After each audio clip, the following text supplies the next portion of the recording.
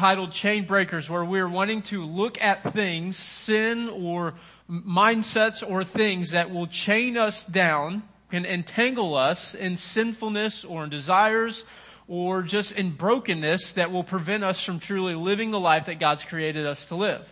God has created you and me to live in holy communion with Him and to be constantly growing in our faith, constantly growing in holiness so that we are better reflections of Him. So in doing that, there are still temptations, there are still sinfulness in even saved people as they fall short from time to time, and there are still chances that Satan can entangle you as a believer in a particular sinfulness, habit, lifestyle, or even mindset. So what we want to do is we want to address these things. Last week, we addressed the chains of comparison and covetousness or envy. And today, we're going to spice things up a little bit, if I can say that. And we're going to talk about the chains of sexual immorality. So, we're going to discuss that, but before we get into it, we are going to look at 1 Peter chapter 3. So if you have your Bible, go to 1 Peter chapter 3, verse 15.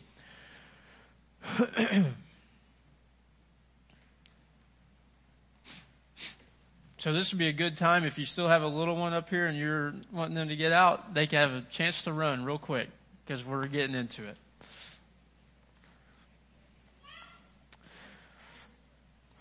So 1 Peter chapter 3, verse 15. If you have your Bible, I want to read that one verse and then we will begin our discussion to look at the chains of sexual immorality. 1 Peter chapter 3 verse 15. If you remember, we read through 1 Peter not that long ago, and we're going to go back to this one verse. But in your hearts, honor Christ the Lord as holy. So the NIV reads, but in your hearts, revere Christ as Lord. He goes on to say, always being prepared to make a defense to anyone who asks you for a reason for the hope that is in you. Yet do it with what? Gentleness or meekness and respect. So here's what I want to do. I want to discuss the topic of sexual immorality while also revering the Lord Christ as Lord and doing so in a way that is both gentle and respectful. Not in condescending way or condemning way. Because Jesus was full of both grace and truth, therefore I am to be His follower. I am to be full of grace and truth. Here's the problem. You and I are imperfect. Amen to that? Yeah. You and I are imperfect. Christ is perfect. Therefore He demonstrated perfectly grace and truth at all times with all people. He demonstrated grace to people that was counter-religious. And He demonstrated truth to people when it was countercultural. So there are times in our life, if we want to truly follow Jesus, we're going to give grace to people that the religious people would chastise us for doing so. And then we're going to give truth to people that the culture will condemn us for. So if we want to truly be full of grace and truth, we want to emulate Christ on earth, we must do everything we can to approach all topics, whether that's greed, sexuality, whether it's money or whether it's gossip, whatever the topic is, we address it with both grace and truth. All right, we discussed briefly next door. If we are full of grace and lack truth, then we will just become tolerant of, affirming of, and accept all things, even in sinfulness. And we will just tell people, oh, God loves you the way you are, and you don't need to change anything. Because that is high grace. We are afraid of the confrontation. We are afraid of preaching the truth of God's Word.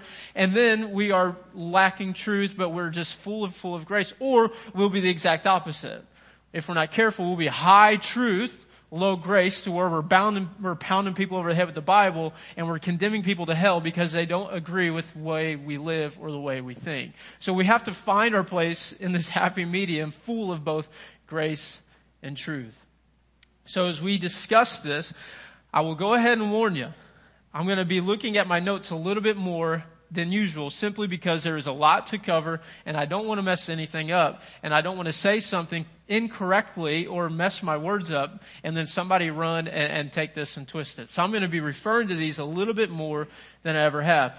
But when Peter says to in our hearts revere Christ as Lord, but in our hearts honor the Lord as holy, Something I'm going to say again today that I've said over and over is this. Who here claims to be a Christian? You don't have to raise your hand, but just think, are you a Christian? If you claim to be a follower of Christ, we must confess Jesus to be Lord. We must honor Him as Lord. And confessing Him to be the Lord of our lives means He is the Lord of all our lives. So, if we claim to be a Christ follower, born again believer of Jesus Christ, then He must be the Lord of our entire life. He is the Lord of every aspect of your being. He is the Lord of your money. He is the Lord of your free time. He is the Lord of your friends group. He is to be the Lord of your habits. He is to be the Lord of your desires. He is to be the Lord of your relationship or marriage. He is to be the Lord of every part of your being. We cannot pick and choose where Jesus is Lord at and then where we're going to do things on our own. I was listening to something a long time ago and I remembered it, that if you remember a very dark time in Christianity known as the Crusades, the people, before they would go with their swords and slaughter people, the soldiers would be baptized beforehand. But they would be baptized, immersed down into the water with their swords sticking out. What they were doing is they were telling Christ, you can have all of me but my sword. You can have all of me, but what I do with this. And then they would go and slaughter people. And I wonder just, maybe if there's one, maybe there's 10, or maybe there's 110 people here today that could be living in the same way. It may not be a physical sword, but is there something that you and I are continue to hold on to and are not handing over to the Lord? So what we could do is this. We could say, okay, God, you are my God, but you are not going to take my money. You are my God, but I'm not going to give to you my Friday night. You can be my God of anything but my speech. You can be God of everything but my bedroom. You can be God of everything but fill in the blank. So there could be people in this room that are following Christ, but still hold on to sinful habits, sinful desires, and sinful lifestyles that they fail to give to the Lord. But if you and I want to truly grow to be Christ followers and His reflection on the earth, we must confess Him to be Lord of our life. Everything we do is to be founded upon Him. So one thing I heard was this. To call Him Lord means that you are foregoing the decision-making rights in your life. That every decision you make must be founded upon Him and His Word.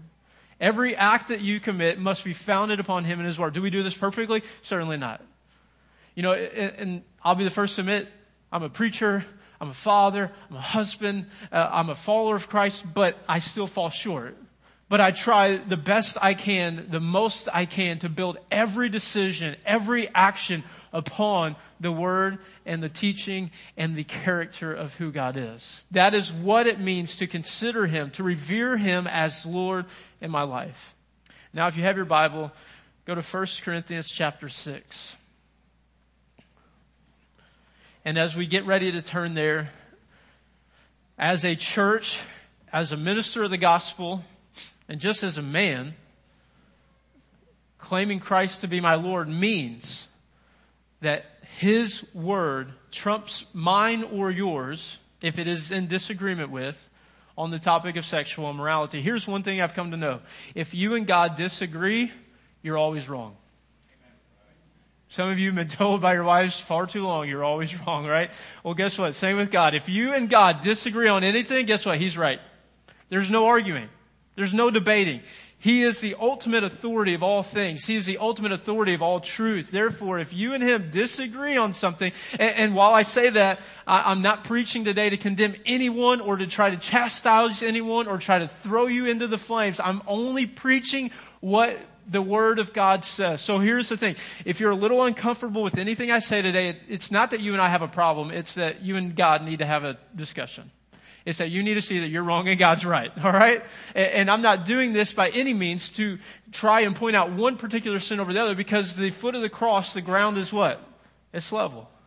And each individual sin is in same equal, when we're all equal when it comes to the sacrifice of Christ on the cross. All sin is equally demanding of that sacrifice. So what we're going to do today is we're going to look at God's Word, because I'm not ever going to preach to you my opinions, because then we would be in trouble. Okay? Because I can be highly opinionated on a lot of things and I can be wrong. So I hear from someone that's really pretty in here a lot. I'm wrong a lot, and my opinions are often not correct. But what I want to do is I want to go to 1 Corinthians 6 verse 9. And then we're going to read verses 9 and 10. This is what the Apostle Paul wrote. He says, "Do you not know that the unrighteous," who is that? I was there, right? If you were unrighteous, just raise your hand. And if you aren't raising your hand, you're prideful and a liar. That's unrighteous. All right? So Paul says, "Do you not know that the unrighteous will not inherit" what? The kingdom of God. "Do not be deceived.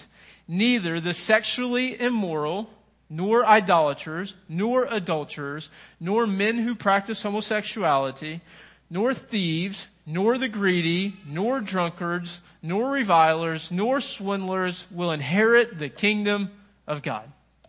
So he is listing multiple sins, but this list is sinfulness is included in these particular sins, but is not limited to just these particular sins. There's so many more that you and I can commit than just these. So, one thing that we're going to look at is the sexually immoral, the adulterers, and the men who practice homosexuality. What I want to do today is I want to look at God's design for sexual morality in His sight.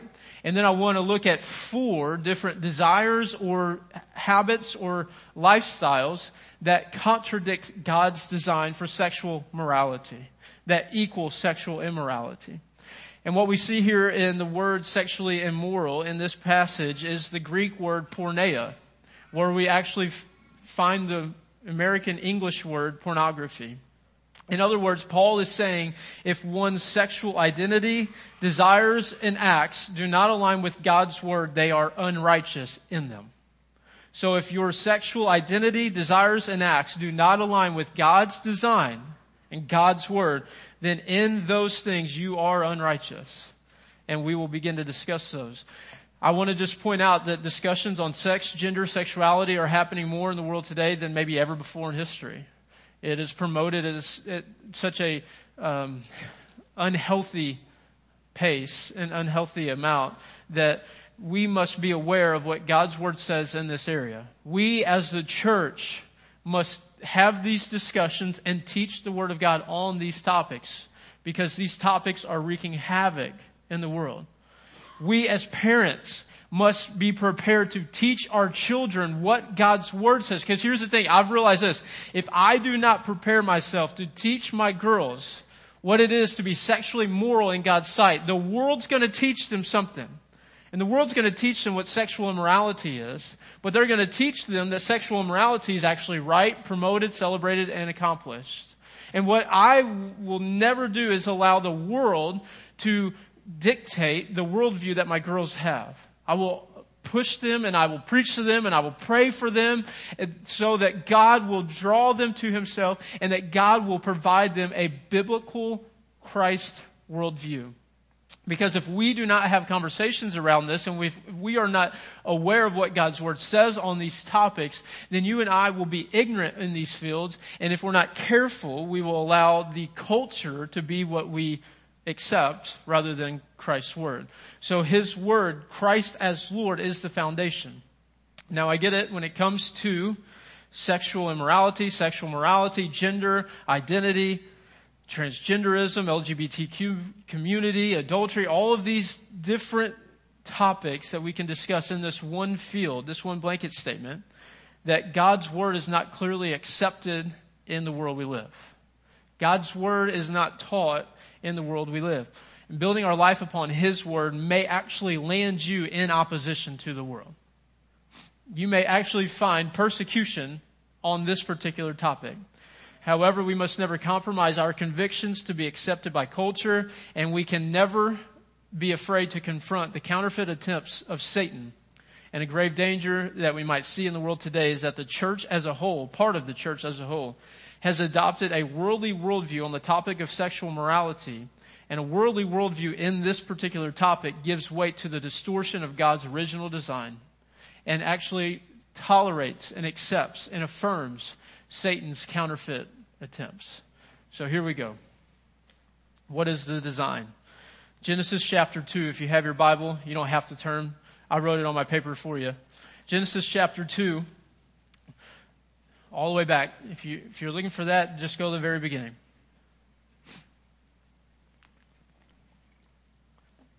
Genesis chapter 2, verse 18. Then the Lord God said what?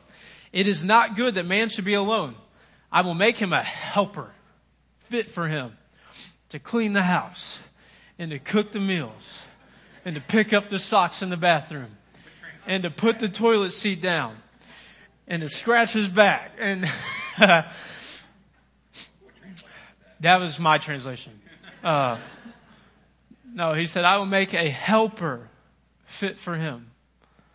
Then in just a couple of verses, you read in verses 21 and 22 that God causes Adam to fall into a deep sleep. He takes a rib from his side. He cleanses up and closes up his side. And then from that rib, he creates woman. And then we actually read that God brought Eve to Adam. So I remember in North Carolina, our pastor said something that was one of the funniest things I've ever heard in a sermon. And I'm going to tell you this now. Where do we get the word woman? I mean, that's a very controversial word, especially in today's world, but it's actually rooted all the way back to the garden. You see, Adam was out tilling the garden. And he's tilling the garden, and he was looking down, and there were some deer running, and then the elephants were walking through, and the lions and the tigers and the bears, and oh my. That's what Adam said. Because around the corner of the tree line came Eve. Adam looked and he said, whoa, man, that is good. Whoa, man. And that's where we actually get the word woman. It was in Adam. He was just in shock, like, whoa, man, better slow down here. So he sees her. God brought woman to Adam because that's the God he is. He gives to us what we need when we need it. Then in verse 24 we read, therefore a man shall leave his father and mother and hold fast to his what? His wife, and they shall become one flesh. Does that happen immediately? Perfectly? No. It is a lifelong until death do us part that the two of us become one. Because you and your spouse are two completely different people in numerous ways. And you're trying your best to become one flesh. Sometimes some people are more hard-headed than others, right? Their name are wives. I mean, there are then wives who help us hard-headed men. But what we have is this lifelong struggle to become one flesh. And Jesus actually affirms this teaching because a lot of people in today's world say, well, that's old school. That's the Old Testament. Times have changed. No, Jesus himself affirms this in Matthew 19. That marriage, God's original design for sexual morality, is found in one husband, one wife. Period. So sexual morality is experienced between a husband and a wife. God established it in the very beginning. Jesus affirmed it in his own walk, in his own ministry. The New Testament, the Old Testament are filled with passages of Scripture to affirm this one truth, that sexual morality in God's sight is between a husband and his wife. Period. That's it. Everything outside of that is sexual immorality. So any identity, desire, or act that you and I have outside of this is sin and is morality. So as we understand, God's design for sex and sexual morality is designed for a husband and wife. That's it. Now, let's discuss 4 different desires or lifestyles or habits that we can see entangling people that draws them away from God's original design and truly holds them and binds them, holds them captive in sexual immorality. So first we're going to start with pornography. As I mentioned earlier, sexually immoral in Paul's writing is the Greek word porneia, where we get the word pornography. Pornography is the entanglement attempt of Satan to destroy relationships by looking for sexual pleasure outside of a marriage bed and corrupting the hearts and the minds of people. Pornography is that. Pornography is addictive. So if you are one or know someone struggling with pornography, it must be clearly understood that it is sin. It is against God's original design. It is sinful against God. It is sinful against your spouse. It is not to be accepted, affirmed, or tolerated at all. And it must be avoided at all cost. And I mean at all costs. If you cannot control yourself with your cell phone or with your laptop, you should crush it.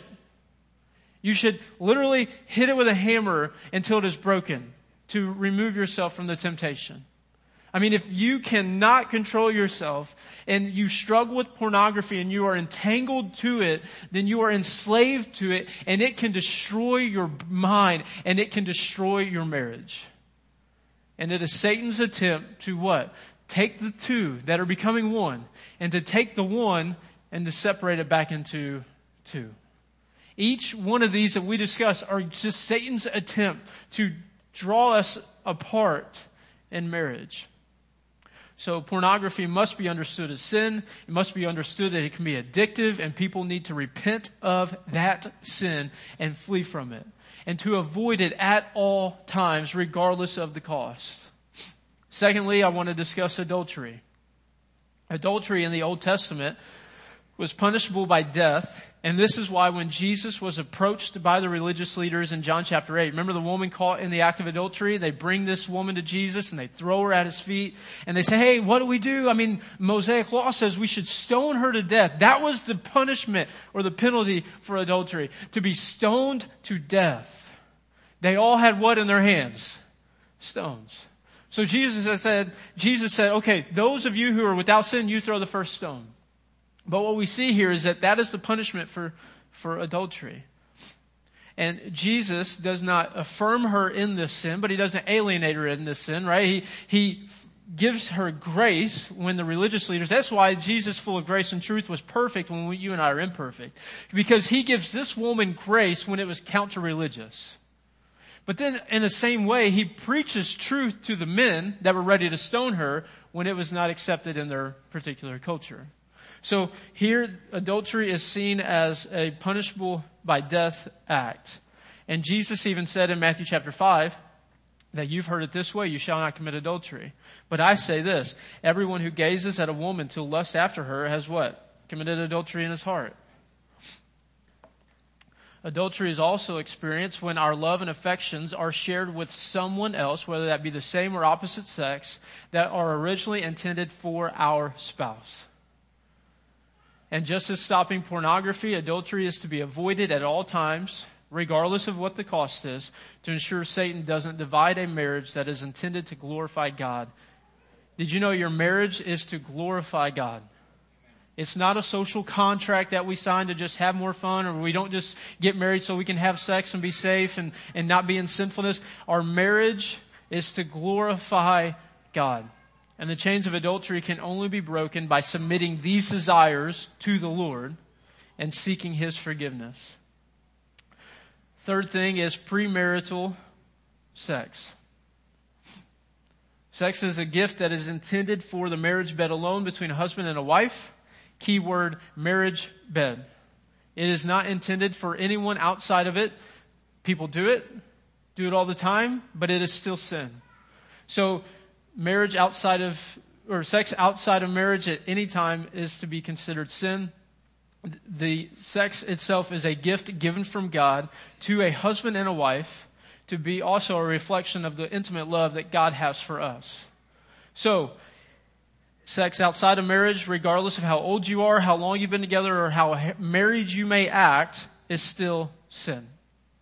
Now, a lot of people believe that premarital sex, or people living together before marriage, is one of the greatest factors in the divorce rate in America. Because people are doing marriage things before they're married. But they're not bound legally to another person. Therefore, there is no consequence or ramifications to just break things off. So people live together and they act married. They do married people things, if you know what I mean. And then they have no legal bounding, so they can just dispose of each other whenever they choose. So whenever people get married, they've been doing married things for so long that they don't understand the consequences of what a divorce is. Therefore, they can just divorce and we can get married again. So what happens is people do married things, married lives, before they are actually married in the sight of God. And when it comes to doing that, they just believe that any relationship's like the last one and we can just dispose of it and move on and do something else and we can find another and we can find another. But what happens is it leads to brokenness, it leads to separation, it leads to divorce. So premarital sex in any way is sinfulness. Now I will end our discussion. It's really quiet in here today.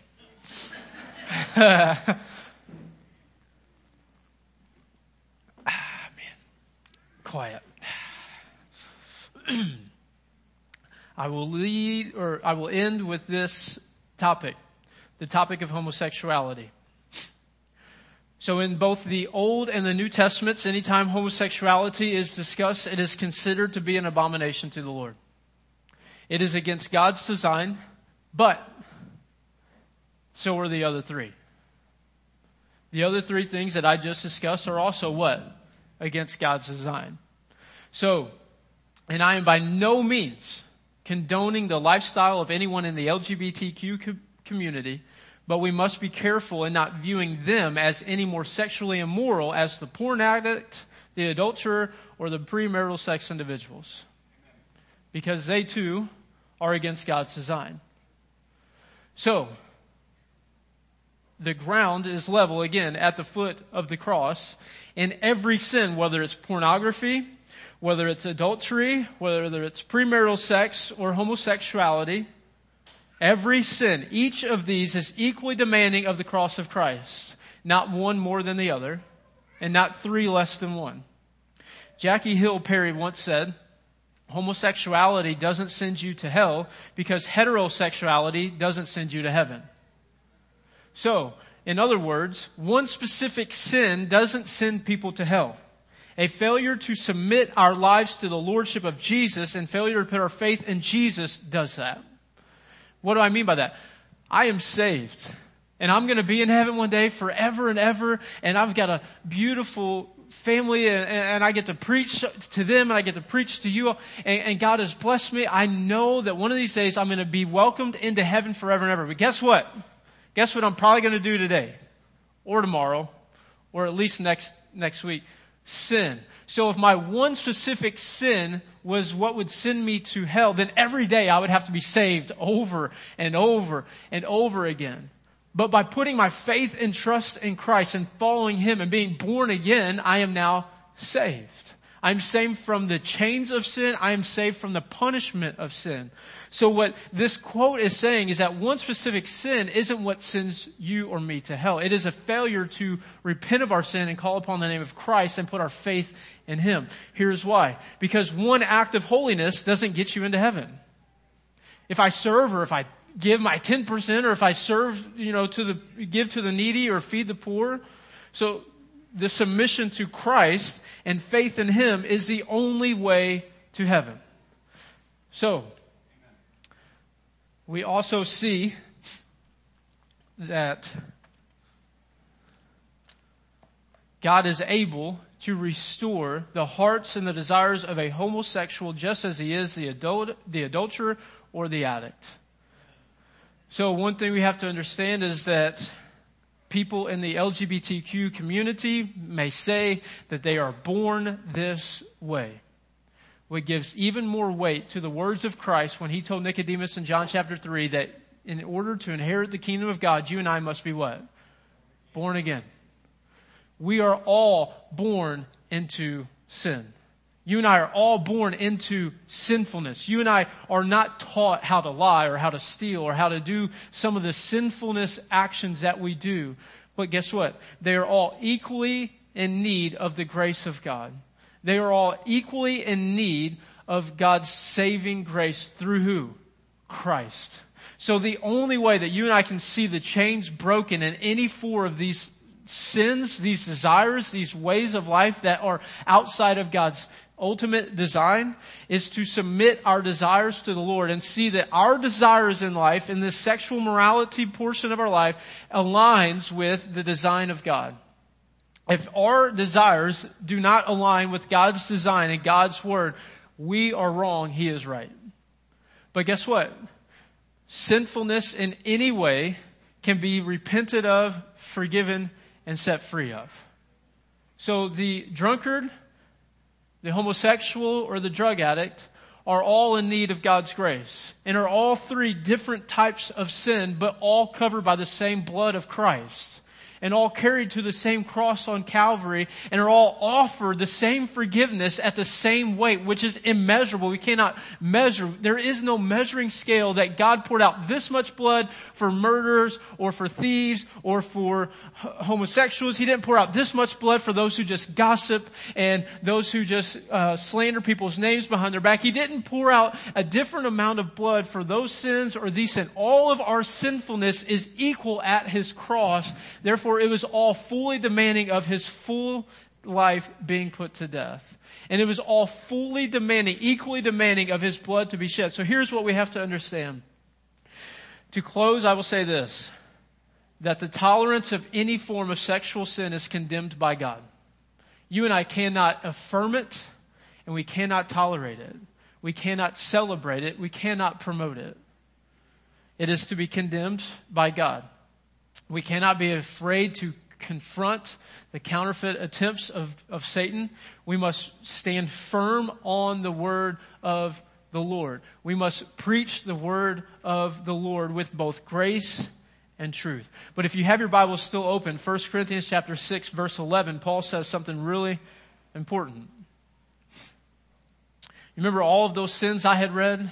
All of those different evildoers and unrighteous people? All of those people not going to inherit the kingdom of God. In 1 Corinthians chapter 6, verse 11, Paul says this. He says, "And such were some of you." So you and I were probably in there somewhere, right? I mean, we were in there somewhere. In one way or another, there we were. He says, "And such were some of you. But you were washed, you were sanctified, you were justified in the name of the Lord Jesus Christ and by the Spirit of our God." So what this means is this. If you or someone you know struggles with sexual immorality in any of the ways that we discussed, and even more, that does not have to be the way you identify forever. You do not have to identify as sexually immoral forever. But that Christ died for that too. Christ died for sexual immorality in any way as well. And what we do is we must lay that immorality at the feet of Christ and seek His forgiveness. What you will find is that God will forgive, He will restore, and He will break the chains of sexual immorality. And especially in today's world where identities are at an all-time high as far as finding our identities, what we must understand is that we must find our identity in Christ alone. Because if we identify in our money, guess what? Just like that it can go. And we will not know who we really are. If we identify in our gender or in our sexual preference or even in our relationships with people, guess what? Those people may breathe their last breath before us and leave us. Therefore, we will be lost and not know who we are. If we identify ourselves in the positions we hold or the power that we have in the workplace, guess what? One of these days that position may be taken, the job may be shut down, and you will not know who you are.